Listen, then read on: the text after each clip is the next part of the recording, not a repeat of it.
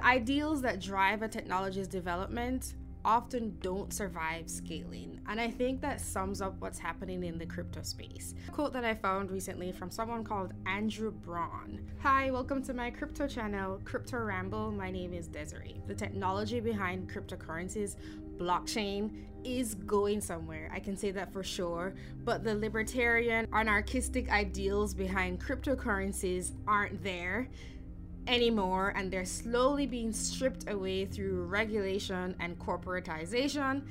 But at the same time, digital currencies, not necessarily having that philosophy behind it, just having better money, that's not going anywhere, and that's also a good thing. So I would say there's good and bad happening, and that's going through my own filter, which everyone else won't necessarily have.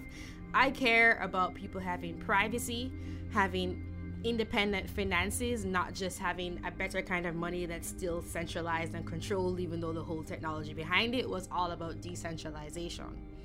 So let's review what happened in 2019. I will be looking at price. I think I might make a separate video for Bitcoin, and I'll also be talking about major events that happened that sort of show where everything is headed towards. I think it's not good, but that doesn't mean that all hope is lost, and we don't know how things are going to turn out in the future. First of all, some stats. The overall cryptocurrency market cap moved from 130 billion in January 2019 to about 190 billion in December 2019, with a high point of approximately 370 billion.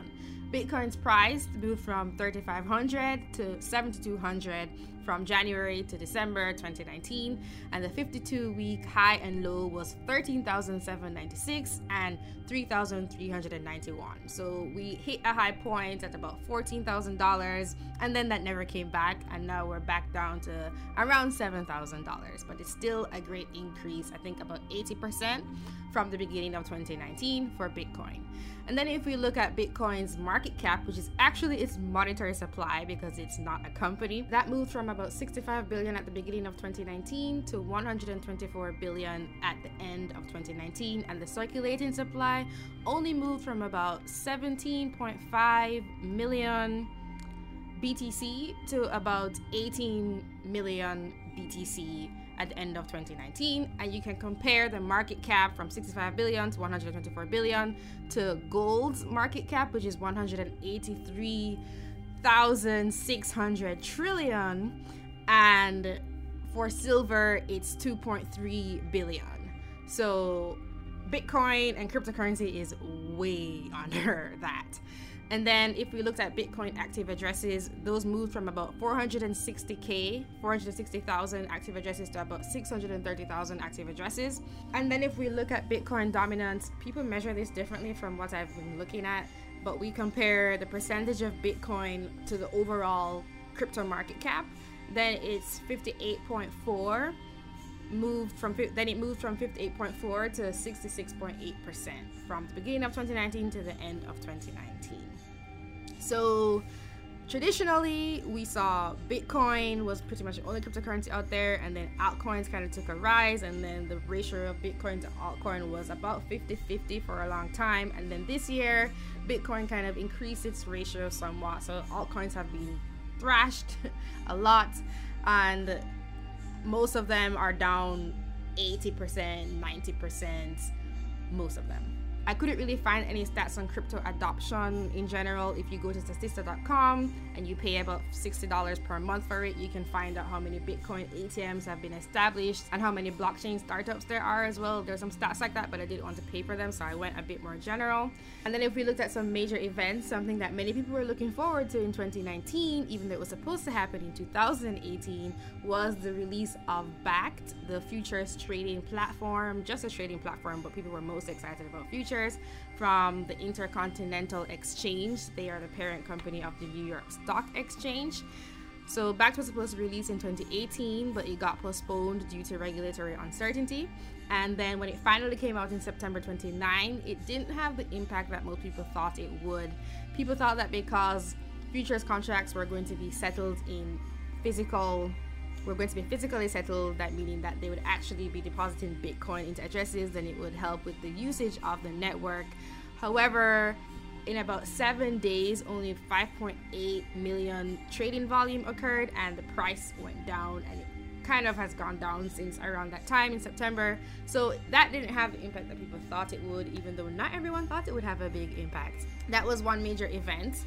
Another major event was the potential release of Libra from Facebook. There were over 100 major companies like Visa and MasterCard and Uber, I think, was in it too, if I remember correctly.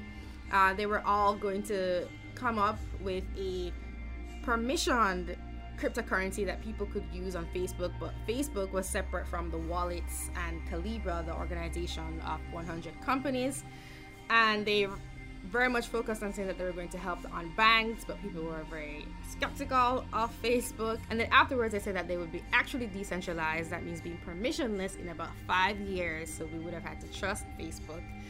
That was announced, but it didn't really go anywhere, because then there was a Senate hearing for Libra that happened June 19, where officials were very upset at the possibility of privacy violations occurring. At the same time, they were the same ones that were saying you need to have KYC and AML laws, which require companies like Facebook or any kind of monetary company to violate the privacy of their users in order for them to use their services. So they were saying, oh, we want to help the unbanked.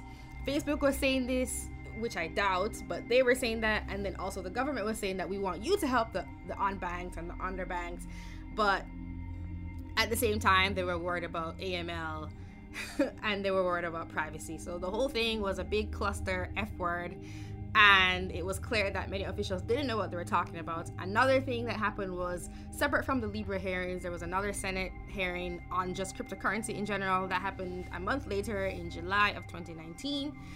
And again, they were just saying, we want to help the underbanked and the unbanked, but we want to control it, the government. And they were very skeptical of these other commercial versions of money or people-powered versions of money that weren't state-sanctioned and state-issued and state-controlled. All of those things, back to Libra and the Senate hearings, show something. There's a lot of companies and traditional institutions getting interested in cryptocurrency space. The cryptocurrency space is not a not known thing anymore. People know what cryptocurrency is, they know what Bitcoin is, and people want to do their own version of things. Companies want to do their own version of things.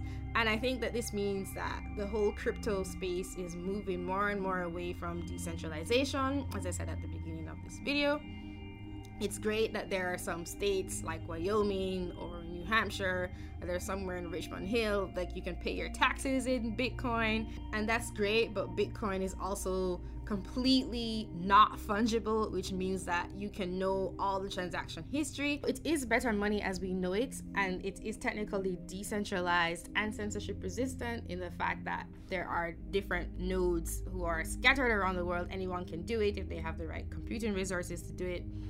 So that's better than what we have, but at the same time, from another perspective, it's also going to be a means of censorship because you don't actually have financial privacy and it is not fungible. Something else that highlights this shift in the philosophy behind the space, and I'll just focus on one country, is that China announced that they were going to have their own state-issued digital currency, a crypto digital renminbi. Another big event was that the IRS released their crypto guidelines, and they basically made it impossible for anyone to really use it as currency in day-to-day transactions without having to report on everything about it.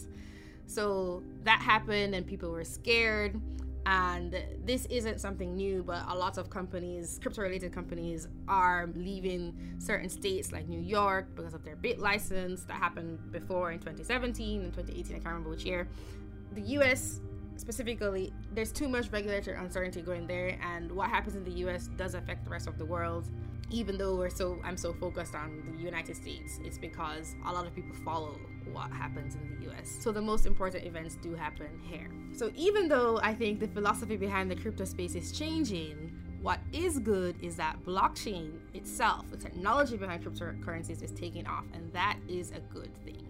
This will allow us to have better solutions for the things we do in our everyday lives. Again, I couldn't really find good statistics on adoption in this way because I didn't want to pay for it, but I did find a bit of a summary from Statista that says that by the end of 2019, global spending on blockchain solutions is projected to reach $2.7 billion annually, and it's increasingly being used within businesses around the world. Annual spending has nearly tripled since 2017, and forecasts suggest that spending will continue to grow, reaching $16 billion by 2023. So that's on the rise, and that's a great thing. To top off the year, a major event was that YouTube was cracking down on crypto channels. They said that that was an accident, but it shows the slow change of adoption for alternative tech that's built on decentralization, like censorship-resistant video platforms, for example. There are lots of hurdles to overcome, but the adoption will help those hurdles to be overcome, such as where are you going to store all the data from everybody putting video content out there, for example. I also wanted to make this a tiny bit personal, so major events for me as a year in review for 2019 that were related to crypto were that I attended Magical Crypto Conference and Consensus in May 2019. I also released the Privacy Coin Guide. Really, I was kind of doing it all year long.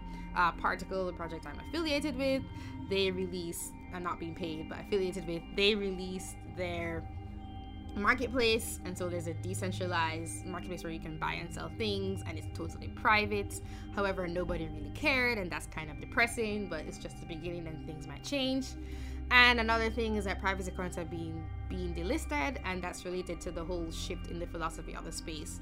But cryptocurrency is owned by anyone, so it's really the will of the people that will end up mattering. Many people were excited about what would happen with institutions getting interested in cryptocurrencies. That's good, and they could be a gateway to the ideals behind that, like the libertarian ideals of people being their own bank. That's something that's good to strive for, actually being their own banks, not just having everything on Coinbase and doing the whole KYC AML stuff anyway. I don't really know how this is going to work out. It's a battle that we're going to be seeing being fought in real time. But 2019 proved to me that all of that is rapidly disappearing, and I don't know what's going to take shape. But it doesn't mean that it's all gone, because it's up to people what happens. For the future, I would like to see the same thing I wanted to see last year. If you see my video about New Year crypto wishes, which is adoption and the technology becoming more convenient due to being able to be scaled, and ease of use for people who aren't familiar with it. It needs to be as easy as you take out your credit card. There is some education, like we had to learn how to use credit cards, for example. But that's what I would like to see, and whether that comes from open source projects or if it comes from commercial projects like Libra, that has to do with what people want and what they're willing to give up for convenience, and how well the open source projects are able to market compared to the commercial projects to meet users' needs properly, provide them with benefits that make them want to use the currency. In terms of privacy, I want to see technology that brings privacy that's built into it and not relying on regulators, because they can say that they want privacy to be honored, but if the technology allows privacy to be circumvented, then we can almost bet that it's going to happen from nefarious actors, including the government themselves, when they're doing doublespeak about it. This is just human nature. It can come from anyone within whatever role they play in society.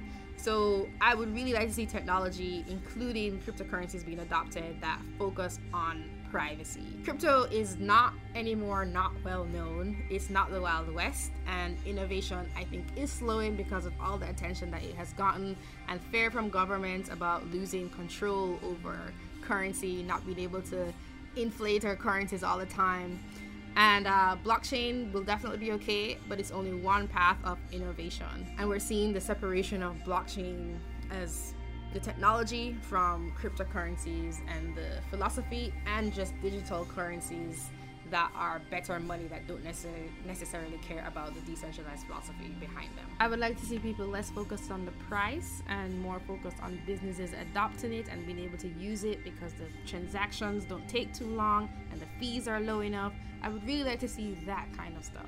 That's for both Bitcoin and other cryptocurrencies, but it will be most exciting if it happens in Bitcoin. So that's my year in review and what I would like to see for the future.